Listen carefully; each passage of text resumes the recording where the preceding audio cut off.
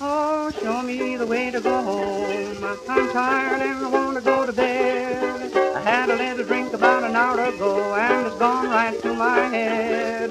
Wherever I may roam, on land or sea or foam, you can always hear me sing this song. Show me the way to go home. Hi, this is Thinking Drinking, a podcast about drinks, trivia, and social history with absolutely no tasting notes. I'm Tim, and I'm joined in the virtual pub by my drinking buddy, Illyri. What are you drinking and thinking about today? Hello, Tim. I am drinking 50 millilitres of gin with 330 millilitres of tonic. Well, that's a very specific announcement to give me. It is indeed, because I am thinking about measurements. Oh! See what I did there? I do see what you did there, and likewise, I would normally say, I'm drinking some wine. Or, specifically, I'm drinking some French Sauvignon Blanc. But, even more specifically today, I took the trouble to measure out 250 mils, which I would never normally do. But in honour of measurements, I have done that today. I measured out 250 mils, I poured it into my glass. I'm very glad that you also went for the larger measure. Absolutely. I don't know whether you're going to cover this at all, because I think you're going to say something about wine, so I might be jumping the gun. But the 125 mils of wine, are you going to say anything about that? I'm not actually. I'm going to go way earlier than the Okay. glasses. Then I would just say this one thing, because seeing a 125 measure of wine on a restaurant or a bar's menu, I just think, why? I know. It's for like people who don't really want to drink wine. But it's a legal requirement, I discovered. According to the Weights and Measurements Act, pubs have to serve a 125. You can't just serve 175 and 250. You have to serve a small version, which was a 21st century thing. Yes. So although 125 measures existed earlier, in the 21st century, because most pubs had dropped that from their menus by that point, because they obviously want people to drink more, they said, actually, no, we want to encourage people to drink less, so you have to put it back on. But still, so many pubs don't. They don't offer that unless you specifically ask for it, because they think it's kind of stupid. As do I. Anyway, I thought I'd throw that out as a starter. Straight up rage. Yeah.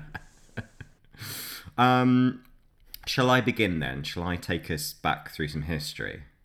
Go for it. Love some history. All right. I'm actually going to ask you quite a few questions in this, just to test your understanding. Are they going to be the kind of questions my doctor asks me about how much I'm drinking? Thankfully, no. And you will not be obliged to lie at any point throughout this, I hope. All right, let's see what you've learned. Where do you think we first see recorded measurements in history? I'm going to say the 14th century. Okay, so that's not an example of something you've learnt, but the earliest known uniform systems of weights and measures go back to Mesopotamia. Oh, I was so close. It was literally about 2 weeks ago, but sure. So we're talking about the 4th and 3rd millennia BCE. It's across Mesopotamia, Egypt, the Indus Valley, those sorts of areas. First measurements that we know of come from parts of the body. Not that they were measuring their bodies. I mean, they were using parts of their body to measure. So, like forearm and hand and finger. And they would also obviously measure time by the sun and the moon and other heavenly bodies. Those are the earliest measurements. When it gets to the point where they need to measure containers, volume, which is mostly what we're going to be talking about, obviously, because that's relevant for boozes. So when they're measuring volumes of clay pots or gourds, they would fill them with plant seeds and then count those seeds to measure the volume and make that standard. And when that turned into measuring weight as well, they would still use seeds and stones as the standard. So you'd be familiar with weighing things in stones, but not necessarily seeds. For example, the carat, which is still the unit for measuring weight of gems, for example. Carat comes from the carob seed, So that was the standard unit of measurement, carob seeds turned into carat. So the grain then was the earliest unit of mass. It's the smallest unit that you find in either the apothecary or the avoirdupois system, the two kind of main systems. Avoirdupois means to see the goods. So if you were kind of literally trading grains and stuff, you'd probably use that system. The apothecary system, it's probably what you think it is. It's, used in pharmacies and stuff. So if I was going to get a vial of tonic to revive my interest, let's see, I'd be using a different amount of measurement, but maybe the same term in two different systems. So very early on, you get kind of differences, that you would think would be the exact same measurement, but they're not. The earliest grain that was used for measurement would be wheat or barley corn. So very tied to boozing, because obviously everyone around there would bring beer. So they would all have, barley corn and wheat to hand to be able to measure the amount of beer they are producing by just sort of counting the number of grains that would fill the pots.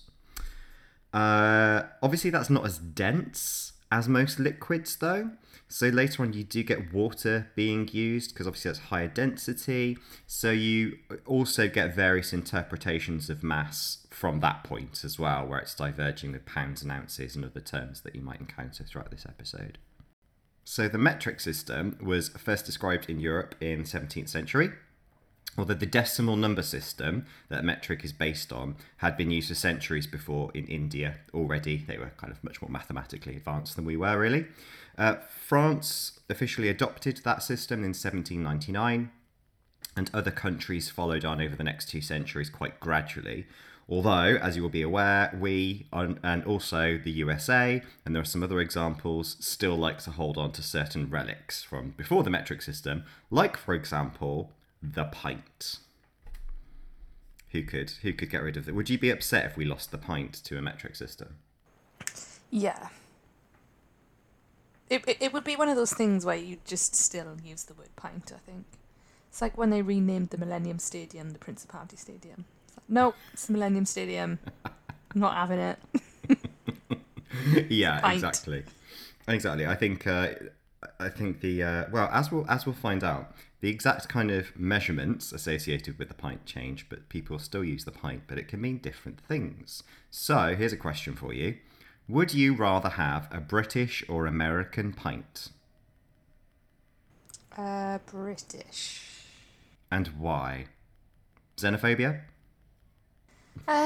No, because I've done some research for this podcast in American servings, and Right. for other alcoholic beverages, the American measurements are smaller. Well, So I'm hazarding a guess at them being smaller. you would be right. 10 points for Team Wales.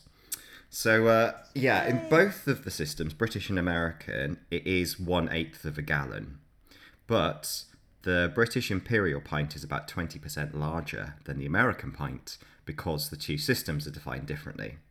And that difference goes back to 1824. So that was when the British Weights and Measures Act standardised various liquid measurements throughout the British Empire. And the US decided to stick with the earlier English measure. So it's not like the US came up with a different measure.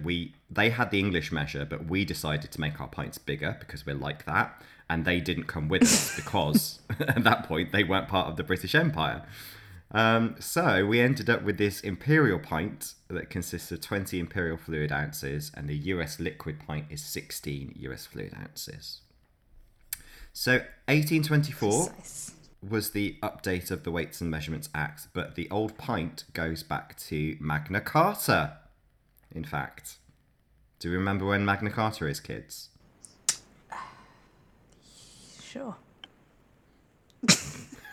For me, this is a test of my Simpsons knowledge, because I always remember Lisa Simpson making up a rhyme and going, 12:15 in running me, doo-dah, doo-dah. I'm glad you said 12:15 because I didn't have a clue. Yeah, 12:15 document sealed by King John. Specifically, Article 35 says, "Let there be throughout our kingdom a single measure for wine, and a single measure for ale, and a single measure for corn, namely the London quarter." So that's where we've got our origins of pint. It's from there. all of the other former British colonies, like Canada, Australia, South Africa, New Zealand, they converted to the metric system in 1960s and 70s. So while the term pint may still be in common use in those countries, it doesn't necessarily refer to the British imperial pint that was once used as standard across the British Empire. Commonwealth countries, you might get the British imperial pint, which is 568 mils, to be precise. In countries that are serving larger numbers of American tourists, even if they're part of the Commonwealth, they would probably use the US liquid pint, which is 473 mils.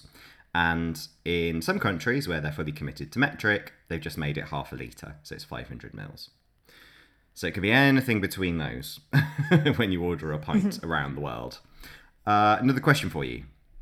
When you're in bilingual Canada, should you order your pint in English or French?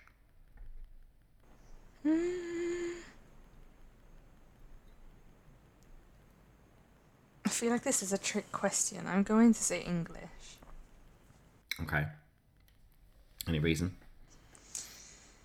Because I'm thinking of the Stella Artois adverts when they have more froth at the top that they cut off, so you're going to get less beer. Right. So you think the French are just being froofy? The Yeah. French Canadians. Okay. So in Canada, the Weights and Measures Act of 1985 has the laws of printed side by side, one in English, one in French. In the English one, it defines a pint as being 1/8 of a gallon, but a pint in French is 1/4 of a gallon. So if you speak English when you're ordering a pint of beer, in Canada, servers are legally required to serve you the 568 mils of beer. But if you speak French and order une pinte de bière, they are legally required to serve an imperial quart, which is 1136 mils, so over a litre, twice as much. You get 2 pints, basically, if you order a pint in French in Canada. I feel like that's very Do you think that's useful to remember. Do you think that's it's still commonly used, or is that just something Yeah. that's been romanticised a bit? No. It's I mean, the law only came in the mid 80s. It is very common. The two languages do have a difference. They both have equal weighting in law. So yes, it is. I think probably most Canadian bartenders would check that you knew what you were ordering. And I mean, also, it doesn't mean you're going to get twice the amount for the same price. You will have just ordered 2 pints of beer. It doesn't make it cheaper. That term is actually still. Rumour has it that if you order it in Welsh, rumour has it that you get a 3-pint jug. Is this based Oh, on anything, or have you God. just made this up? The Welsh are in. It's just fact. Okay, I'm going to take that one with a pinch of salt. So the term une pint is still used in limited ways in parts of France. It does mean they're an imperial quart, so 2 imperial pints. They would call a pint in France une chopine. Pint does come from the Old French, but ultimately from Common Latin, pincta. And pincta means painted. And that's because it's named after the marks that were painted on the side of the container to show capacity. That's also the same root as something like a pinto bean, for example, which means painted bean because it's all mottled. So that's where that comes from. Pint comes from painted, and you find it in other things that look painted. Another question for you. How big is a Scottish pint? Oh, huge. You've heard several options for different kind of interpretations of pint. You're saying huge? Yeah, bigger than the French Canadian pint. Okay. So it's a now obsolete unit of measurement in Scotland. It did stay in use until the 19th century, which was a lot longer than most of the other Scottish measurements that had disappeared a lot earlier. To be precise, a Scottish pint is 1696 mils. So you are quite right. It's about 3 pints. See, I was close with the Welsh one. Us Celts, we like our 3 pints. Exactly. So I'm not saying it's not true for Welsh, because if it's true for Scotland, you're probably right. It probably is true for Wales as well. In Flanders, the word pintje means little pint, and that's only 250 mils of a glass of lager. And some of the Flemish dialects will just use it as a word for beaker rather than kind of anything specifically alcoholic. The equivalent of pintje in German, Pinchen, means a glass that's a third of a litre in around kind of Cologne and the Rhineland. And in South Australia, ordering a pint of beer gets you 4 to 5 mils. So if you want a full pint, you have to specifically ask for an imperial pint of beer to get the larger version. There you go. The moral of the story of pints is be careful what you order. And if you're going to choose a destination to go binge drinking, obviously Scotland. Ops. Yeah. With French Canada coming like in I a already close knew second. that. Yeah, you did already know that. Yeah, we all did. All right, that's me done on pints. I feel like I should talk about wine. If we're speaking about pints. Pint of wine, anyone? So, yeah, with regards to measuring wine, obviously you mentioned earlier about the 125, 175, 250 mils. So that's how we kind of modern day think of measuring our wine. But I looked at how wine was kind of the casks of wine and how the big old barrels of wine were measured. So those capacities of wine were originally measured and standardised using a specific system of English units, and it was usually just litres. But it was in 1707 that the definition of the gallon, the Queen Anne wine gallon, was created. So in the United Kingdom then, and its colonies, those were redefined with the introduction of the imperial system. So the Queen Anne wine gallon was adopted as the standard kind of gallon then, if that makes sense. So a gallon, 126 gallons was a butt of wine. So if you wanted to drink a buttload of wine, you had to drink 126 gallons. Candy. That wasn't actually the biggest cask that wine would come in. There was a ton of wine. That was 262 gallons. So to be precise, a buttload of wine is half a ton of wine. So when a ton of wine was first established, it was 256 gallons, but it was reduced sometime before the 15th century, so it could be evenly divided by other small integers, including 7. So then it was easier then to create these smaller casks of wine. So going from biggest to smallest, you've got your ton of wine, which is 252 gallons. You've got your butt of wine, also known as a pipe. That's half a ton. Then going down again, a third of a ton. That cask would be called a puncheon of wine. They think that name came because it was marked by the use of a punch to find the contents of the barrel. A puncheon of wine is also known as a tertian. That's a Latin name for third, so it's a third of a ton. Going down slightly smaller to a quarter ton, you've got a hogshead. That is also used in beer. I think you'll chat about that later, but similar size. 1/6 of a ton would be a terce. I think I'm saying that right. Tierce, a terce of wine. Sounds right. 1/8 of a ton, the next size down, is just a barrel of wine. And then 1/14 of a ton is the rundlet. So when the imperial system was introduced, the ton had to be redefined. In the UK, it was now 210 imperial gallons, which sounds a lot less, but it actually kind of didn't really change in the value or anything like that. So yeah, it kind of got smaller and smaller as they fiddled with it, but still a ton of wine, or a buttload of wine.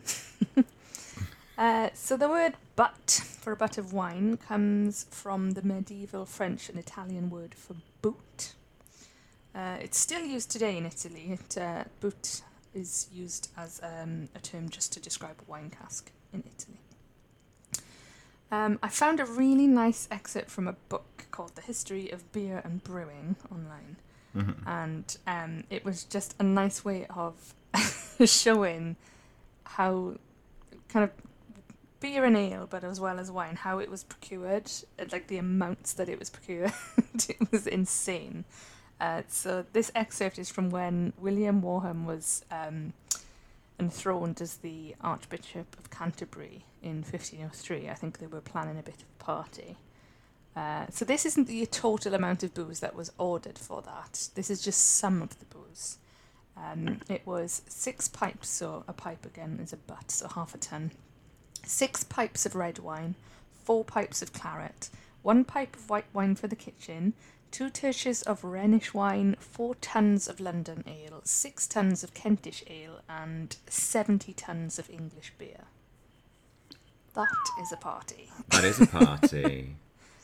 That is a party, and the image I've got in my head is very drunken clergy dancing atop barrels to "I like big butts and I cannot lie."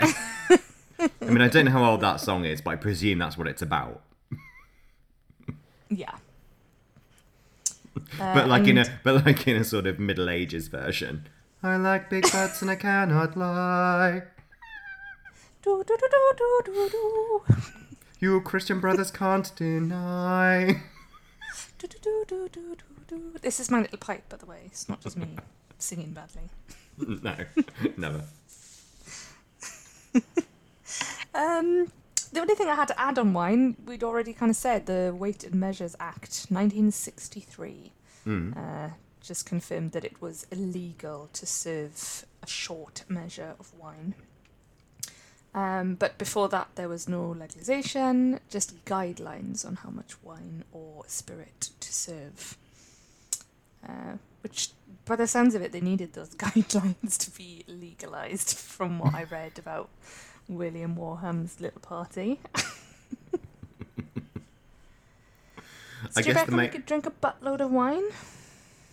Yeah. I wonder how long it would take us to drink a buttload of wine. Tell me again how much it is, and I'll try and figure it out. So it's 126 gallons. 126 gallons in... I'm going to put it in litres, so I've got a better idea.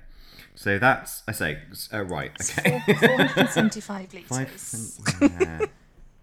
Litres. So we're talking a good sort of 800 bottles of wine, aren't we? 800 bottles of wine. That sounds Perhaps like that can be like an...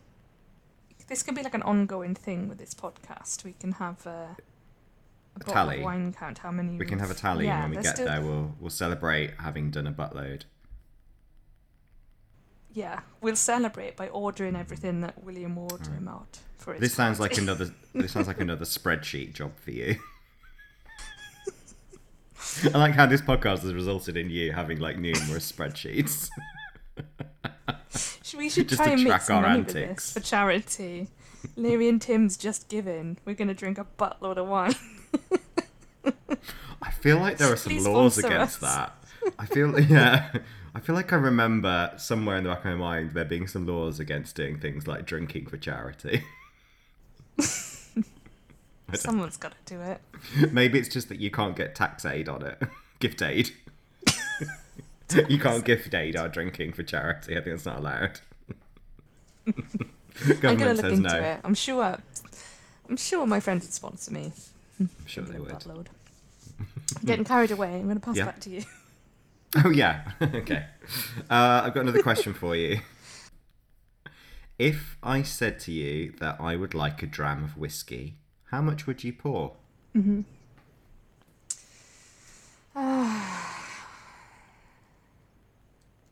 Like 50 mils? And that's why you're my friend. So, a dram is... Although they do say a wee dram. Small, innit? A wee dram. Yeah. Yeah. I liked your sort of Scots Welsh hybrids version of that as well. It was very, it was very Cardiff upon Glasgow. I know you're not from Cardiff. I'm not saying that. All right. Okay, so a dram.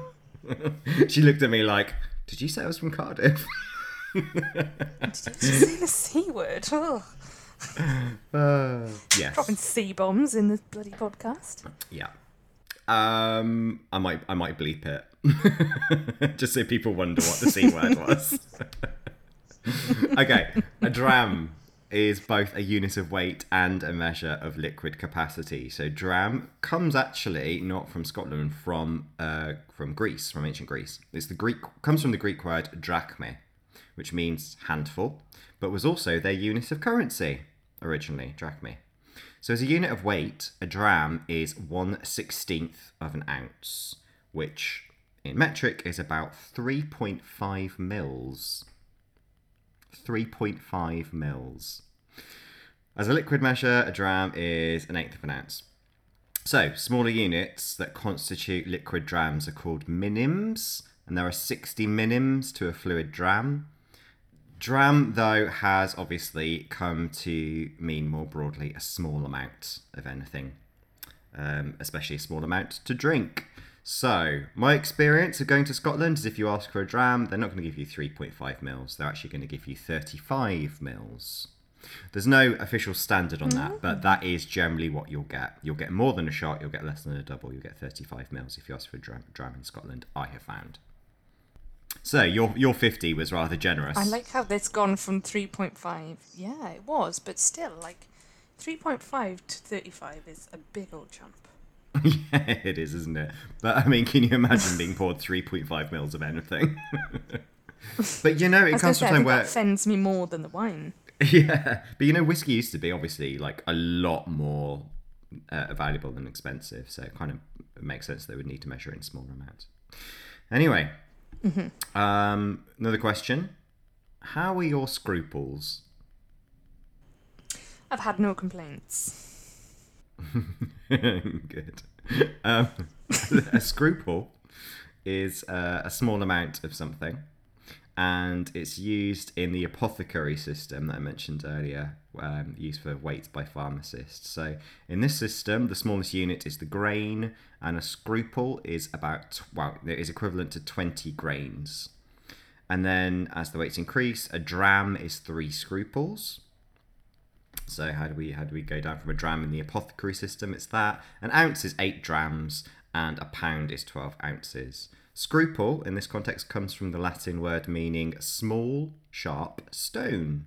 So today's scruples would weigh just under 1.3 grams. It's generally used, though, to mean something that's a minute quantity or an iota. I've got a couple of Shakespeare examples coming up, actually, just because I'm familiar with Shakespeare and, kick back to an older episode. In Measure for Measure, appropriately enough, he says, nature never lends the smallest scruple of her excellence. So, Measure for Measure, scruples, as meaning a small thing. The other kind of scruples, which I'm more familiar with, and maybe you are, which is why I was asking you whether you'd had any complaints, is meaning ethical consideration. Like, do you have scruples? Do you have this kind of ethics? But it comes from the same root, and it comes out of the metaphor meaning a source of anxiety or uneasiness, from the idea that you would have a small sharp stone that causes discomfort in your shoes, for example. That also gives rise to scrupulous, meaning to be careful. So scrupulous comes from scruple. All of that meaning, whether it's the size, the weight, your ethical considerations, or to be careful, all comes from that tiny, small, sharp stone. Barrels. So as you said, we did do this before. We did an episode on barrels, so easier to go back and listen to that. But just as a quick reminder, a barrel is among one of the oldest units of measurement we have, referring, particularly enough to the amount contained within a barrel. But unlike some of the other ancient vessels that today just refer to the unit of measurement, like gallon or quart, a barrel is still used as a word for anything that's kind of visually round wooden container with curved sides and flat ends.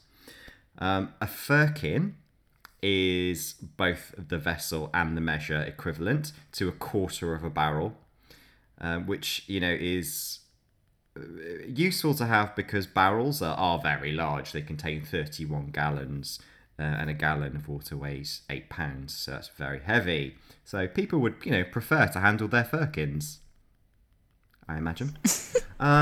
Firkin comes from the Middle Dutch word vierdelkin, which essentially means fourth because of it being a fourth of a barrel.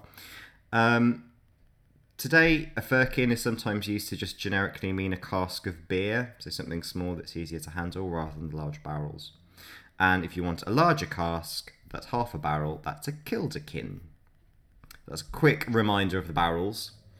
Some of the older names as well that still mean liquid measures, but we wouldn't necessarily think of as being containers. Gallon.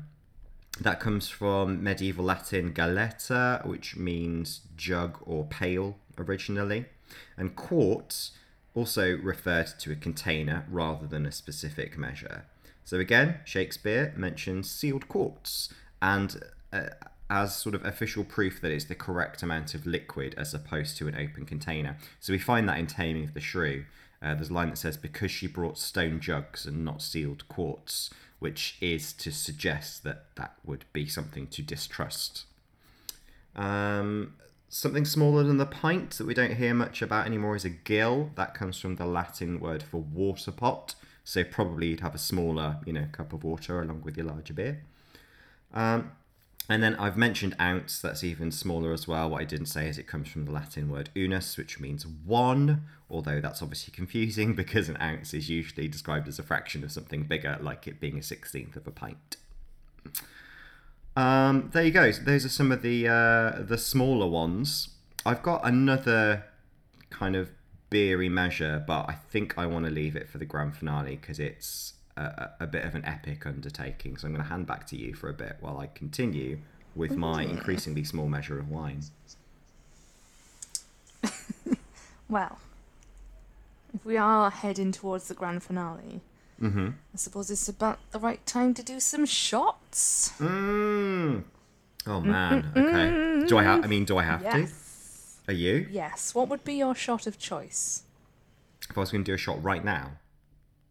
Yeah, or just generally when you're out and somebody says shots, what's your go-to? I mean, as you know, I'm not really a shot person. I like to enjoy my drinks rather than chin it. But I would, if someone said, do you want a shot of something, I'd probably go tequila. Yeah, I thought you were going to say tequila. Yeah. I'll take anything, me. What about the drink, though?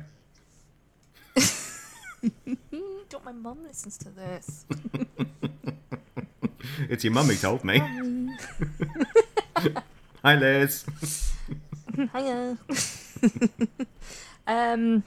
So yeah, shots. As I mentioned, Weights and Measures Act legalised a specific amount that spirits had to be served. Obviously, in the UK, we know 25 mils as a single measure and 50 mils as a double measure.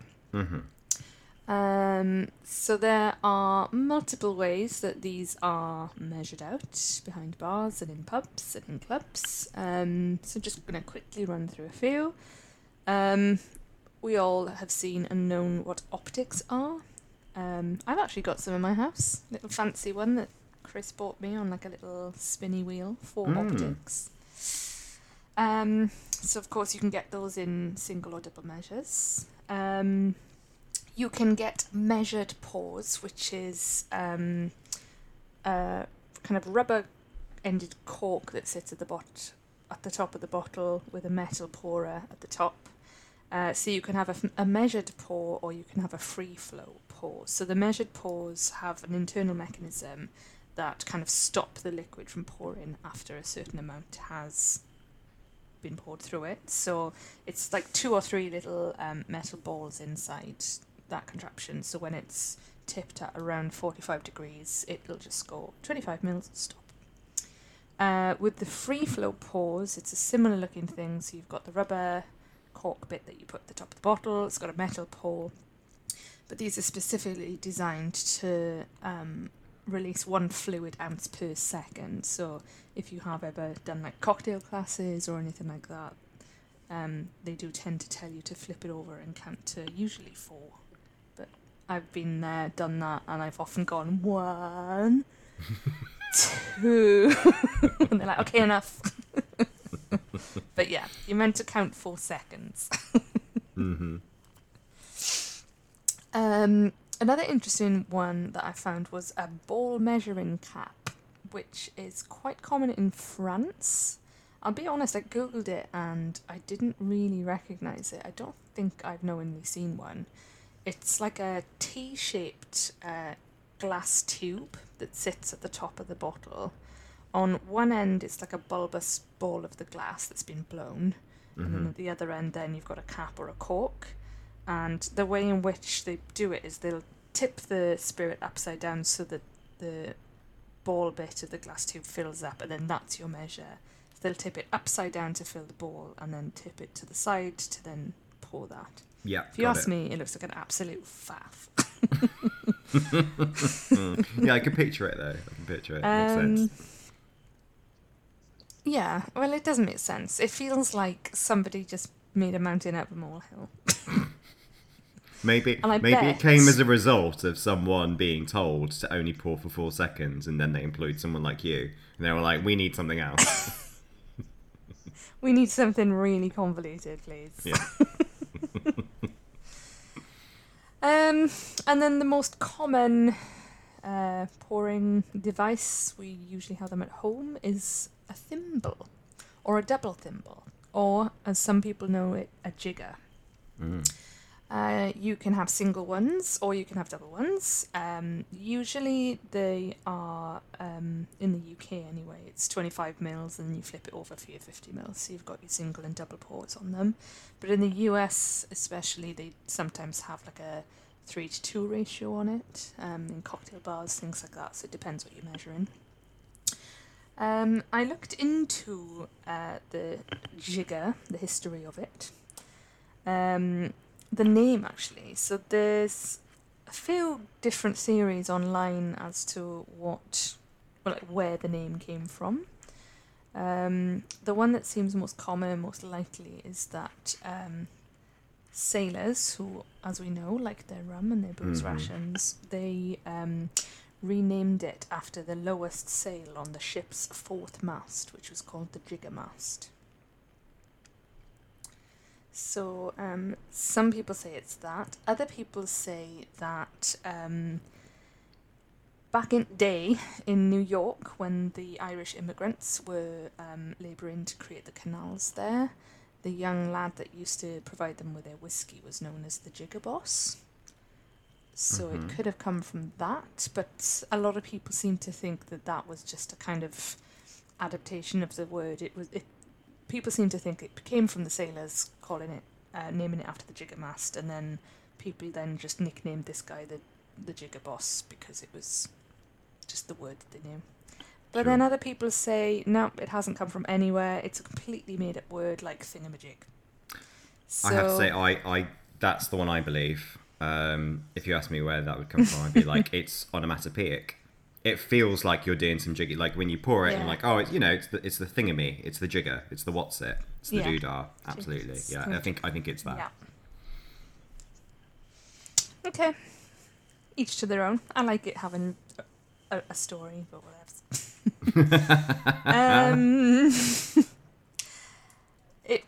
The double jigger was invented in 1893 by a chap called Cornelius Dungan, and I could not find much about that man online at all. At all. I tried and tried, but there's just not much on him. The patent is still listed online from back in the day, but yeah, it's a shame because I think he should be celebrated. He's invented the thingamajig in a thing. Well, you say he should be celebrated. I mean, we've both been bar people.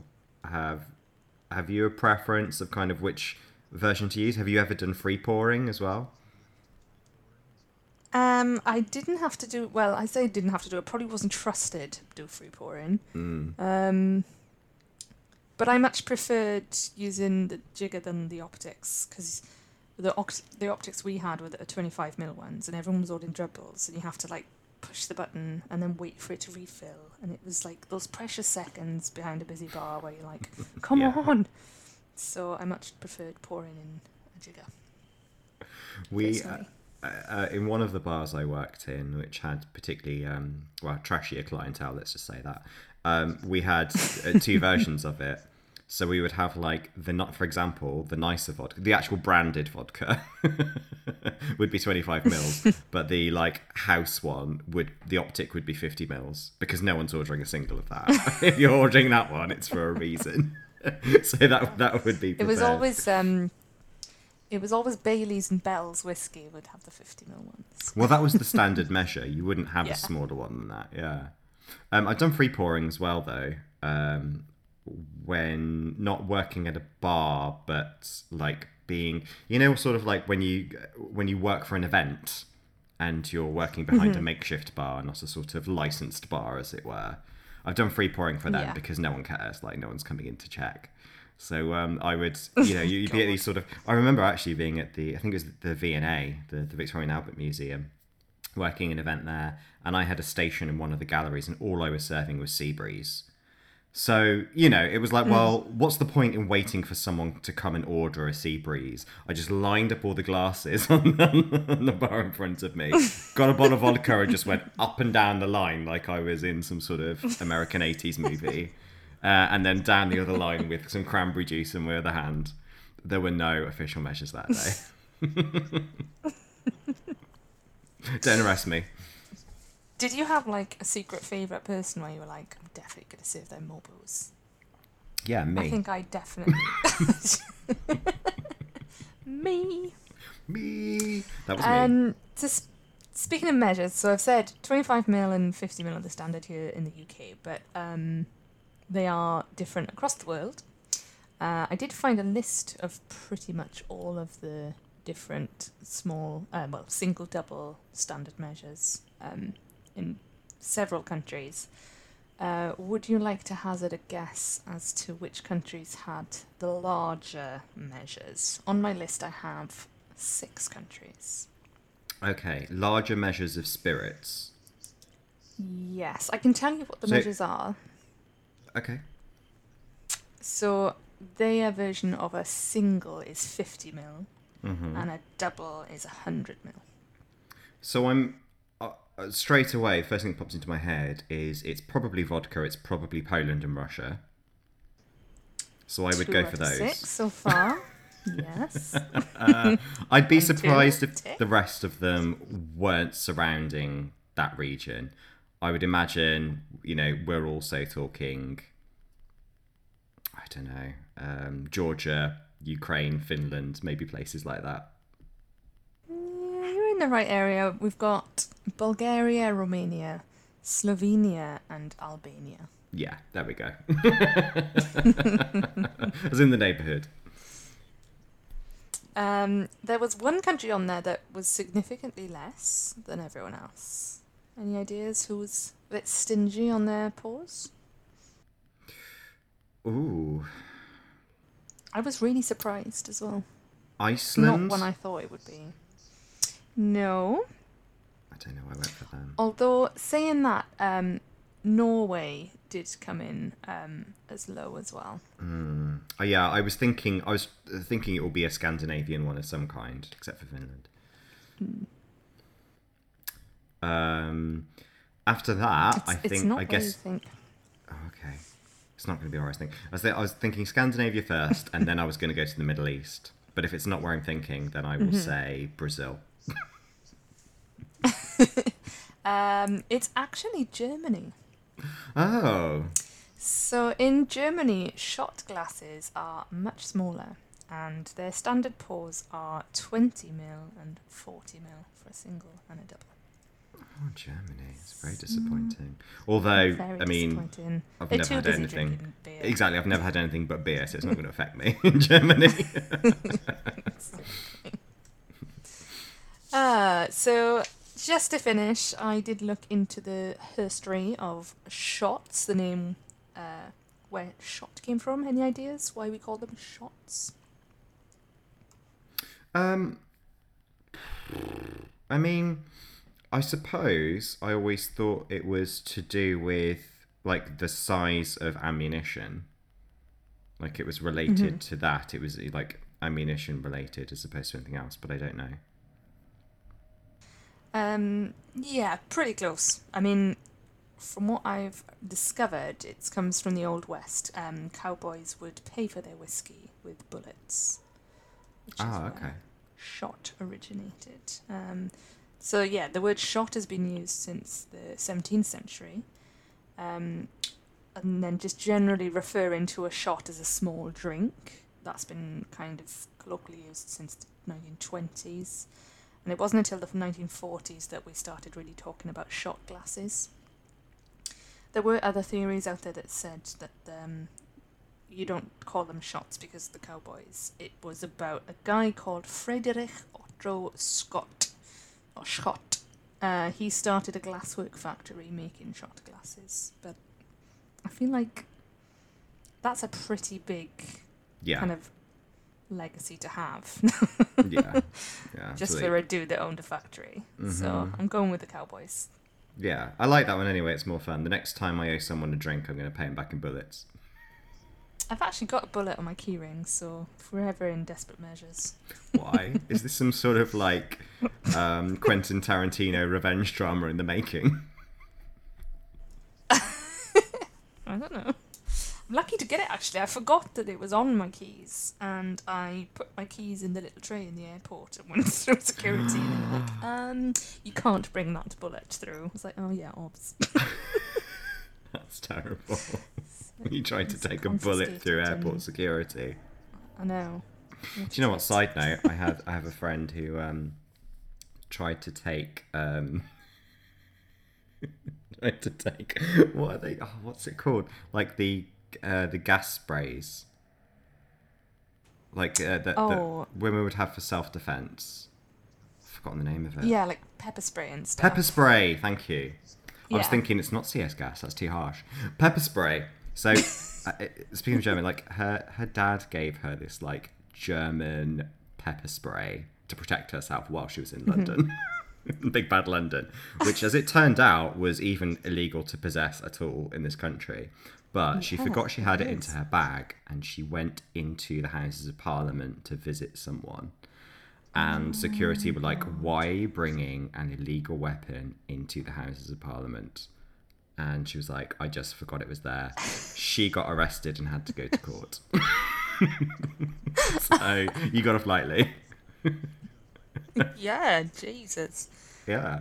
She had to plead guilty and like get off with a caution and all that business. Pay a fine, actually, I think she did. Oh, that's a good story, that one.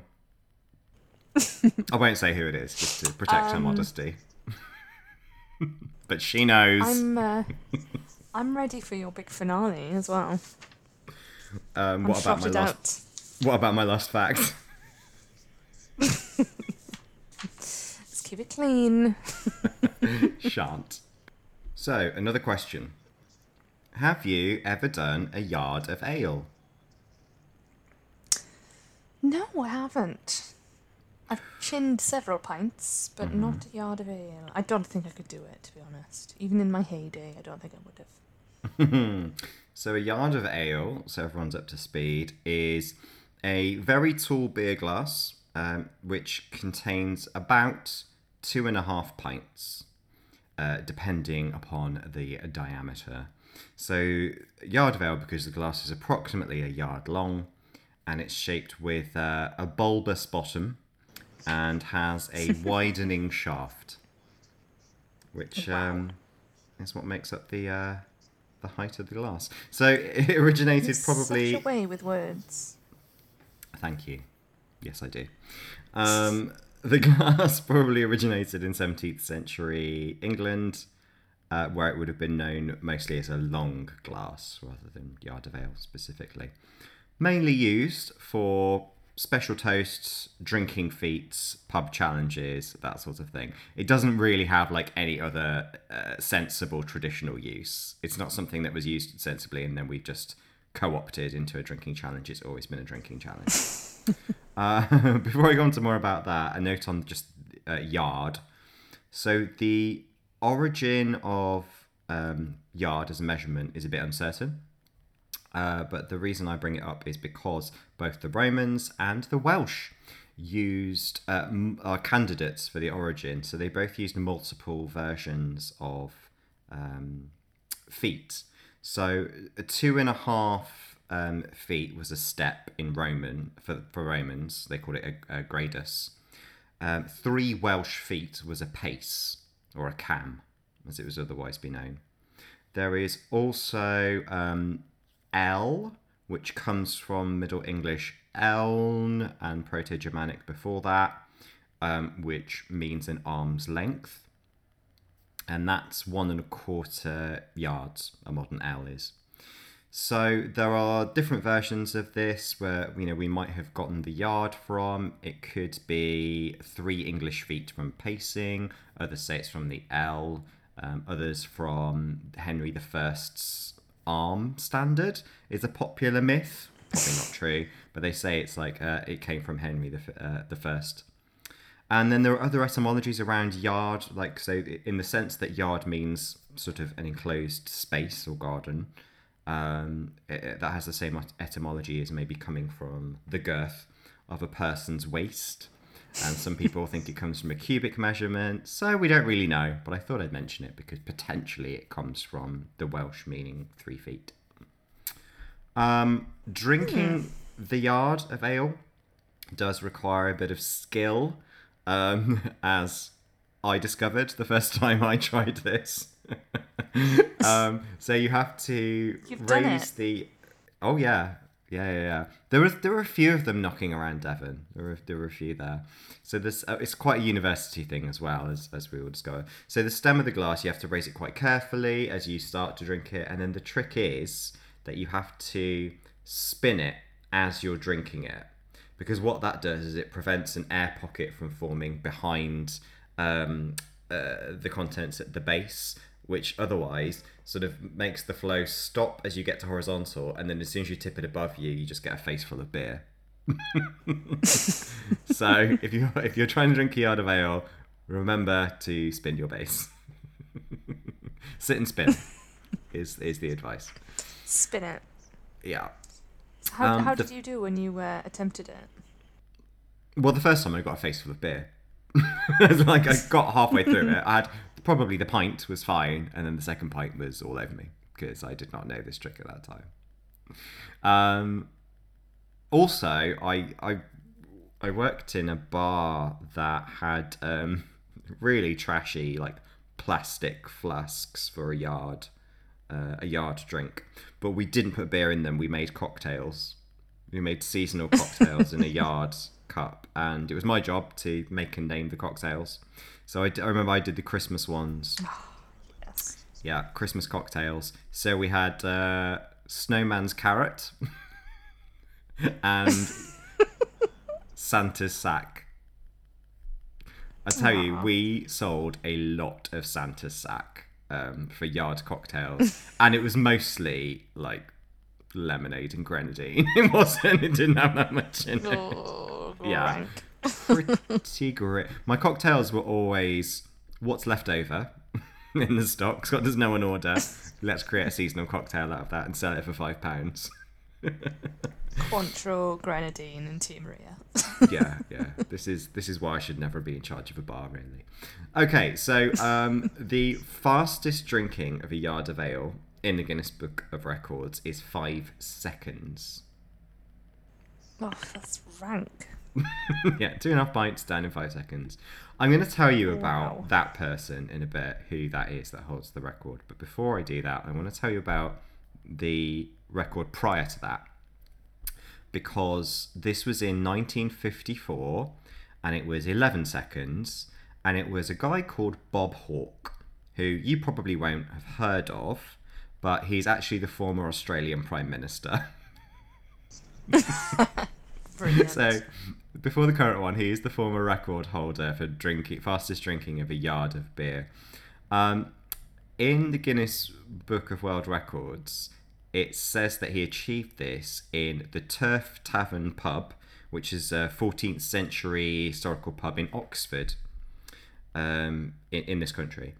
And it was kind of renowned for being a bookmaker's pub just outside the city walls. In fact, if you go there now, they still have a blackboard marking that achievement. However, Hawke's version of events that he lists in his memoirs says that the world record wasn't set at the Turf, but at the dining hall of the university college that he attended when he was a student. And this was kind of like part of a traditional punishment, a drinking punishment, or sconcing, as it would otherwise be known. And he said it was for failing to wear his academic gown to dinner. So I've got actually a bit from his memoirs. I should probably do the accent right. It would only be respectful to do it. Oh, please do. Mm-hmm. Some bastard had borrowed mine, Hawke wrote, and as a punishment he was sconced, forced to beat the sconce master in drinking from a pewter pot equivalent to a yard glass, or face a fine. I was too broke for the fine, and necessity became the mother of ingestion. I downed the contents of the pot in 11 seconds, left the sconce master floundering, and entered the Guinness Book of Records with the fastest time ever recorded. This feat was to endear me to some of my fellow Australians, more than anything else I ever achieved. I don't know what particular Australian accent he had, but it probably wasn't that one. Yeah, I didn't realise he was from... Well, Birmingham. Birmingham. So his story is that kind of that happened in the college. I think probably the truth of it is that he did it more than once. I mean, if you think back to your uni days, if you had managed to down a yard of ale in 11 seconds, every weekend someone's going to ask you to do that to show you. Instant so I think probably trick. he did do it in the... Yeah, I imagine he did do it probably first in the hall, but he also then probably did it again in the tavern, so I don't think anyone's lying. You still... And he managed to keep enough brain cells to be Prime Minister. I'm not going to make any comment on that. No, actually, to be fair, history looks on him quite kindly as an Australian Prime Minister. He's considered to be one of the better ones, particularly in modern times. He pushed quite hard. He actually sobered up before he became Prime Minister. He stopped drinking and he pushed for a lot of equality in Australia in those times. I mean, I know they've got a long way to go, but some of the modern Prime Ministers they had have been horrendous. So history looks on him quite kindly. You still get a lot of pubs called the Yard of Ale, and they'll usually have a yard glass hanging on the wall, but it will be a rare occasion probably where you actually get to order one these days, I think. Yeah. So, I said I was going to tell you about the current record holder, the 5 seconds for drinking a yard of ale. That's a huge difference, isn't it? 5 seconds, 11 seconds. That's Yep. monstrous. So his name is Peter Dowdeswell. He actually currently holds the world record for the most world records. God. He's British. God, he's one of them. Yeah. He's made his life to break world records. So he's a British guy. He's broken 313 world records, and over 100 of them are still listed as being records. So I haven't read through all of these. I'm doing it as we speak, just because I thought we'd enjoy going through this together. A lot of them are for drinking. Okay. A lot of them. Most of them are for drinking. So Are there any there you think we could give a go? Well, so I mean, I was going to say, first of all, the Yard of Ale. There are a lot of listings for Yard of Ale. You would think it would just be one, but there are many. So there's the 2.5 pint version, as I said, which is most typical, which is down as 4.9 seconds. But then there's a 3 pint version, which is 5 seconds. It goes up to a yard of ale, 8 pints. An 8 pint yard of ale in 22 seconds. I'd die. He's also done a yard of champagne at 3.5 pints, which is 14.2 seconds. I think that's much worse. Like, yeah, at least Right. ale isn't fizzy. I need to Google this guy while I'm talking about him because I need to know what he looks like. Yeah, everyone I'm should go and expecting Google. him to look. This is one of those I'm just go and expecting Google him it to look things. like Peter He, Griffin. He also drank a pint of champagne upside down. Upside down, pint of champagne in 2 seconds.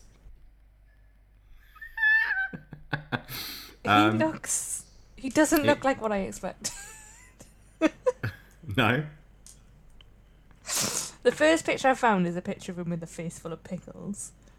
Oh, well, there are more things that I will get onto.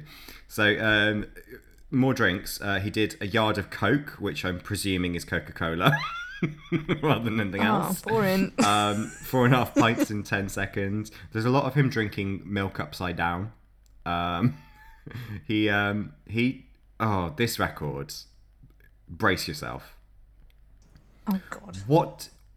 How many pints do you think he drank in 3 hours? Pints in 3 hours. Okay. I'm going to say 30 pints. 90. What? How is this man still alive? I don't know. I like this one. This actually goes back to our Mesopotamian episode a little bit. He drank a pint of beer in 11.6 seconds through a 6mm straw. I think this guy needs to get an actual hobby.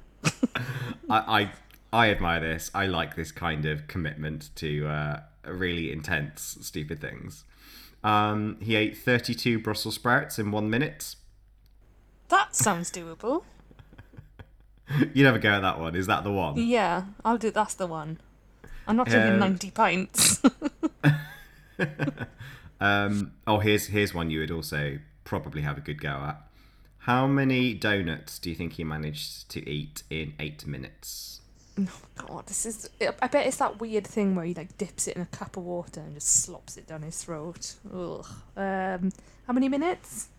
8 minutes. 8 minutes. I'm going to say 3 donuts a minute. Give or take. Let's say 25. The challenge is do some maths. It was 25 donuts. It was 113. This guy is... I have no words. Yeah. Legend, I think I would... Yeah.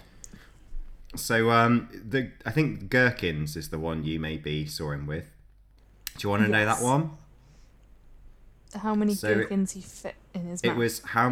It was how fast he could eat a pound of gherkins. And that was 27.2 seconds. This guy's insides must be rotten. I mean, I could go on and on about this guy because there are so many. I'll finish on one because otherwise this could go on forever. You're just gonna have to Google him yourself. But this. God. This is the one I was gonna finish on, and then I saw this other one. So the one I was gonna finish on was eating sausages upside down, which was 19.5 seconds, and he ate 4. But the one just above it, the record is. I almost can't say it. Okay, here we go. It was eating sausages on John Evans' head. I don't know who John Evans is, but this is funny. So he managed to eat 12 5-inch sausages while balanced on John Evans' head for 10 seconds. I don't know whether that means he was balanced on John Evans or the sausages were balanced on John Evans. And How does he even come up with these? I don't know, but I love this stuff. I love people who do ridiculous world records. Anyway, the whole podcast could have been just me reading out all those details. You're going to have to go and Google it. But I felt like I had to just finish on that one. Anything else to add before we exit the world of measures? Nothing. I'm just immediately going to go and eat a sausage upside down because I'm just intrigued. Yeah, exactly. Do a handstand, put a sausage in you. And so our glasses have run dry, which means it's time to gently grasp the shaft, twist the bulbous bottom, and chin that yard of ale. Cheers, everybody! Cheers! I'm going to chin a yard of ale on John Evans's head. That was the most distracted cheers you've ever said. You were so deep in thought, you were like, yeah, cheers. Still thinking about sausages in someone's head. You really didn't mean that cheers. I didn't even, it was automatic. I didn't Yeah, I know. realise I'd said I could cheers. tell. I was I like, could cheers, sausages. Wherever I may roam, or land or sea or home, you can always hear me singing this song. Show me the way to go home. And other countries followed over the next 2 centuries quite gradually, although, as is evident... One second, my dishwasher's emptying. Is that a euphemism? Yeah. It's like flooding my basement, but the opposite.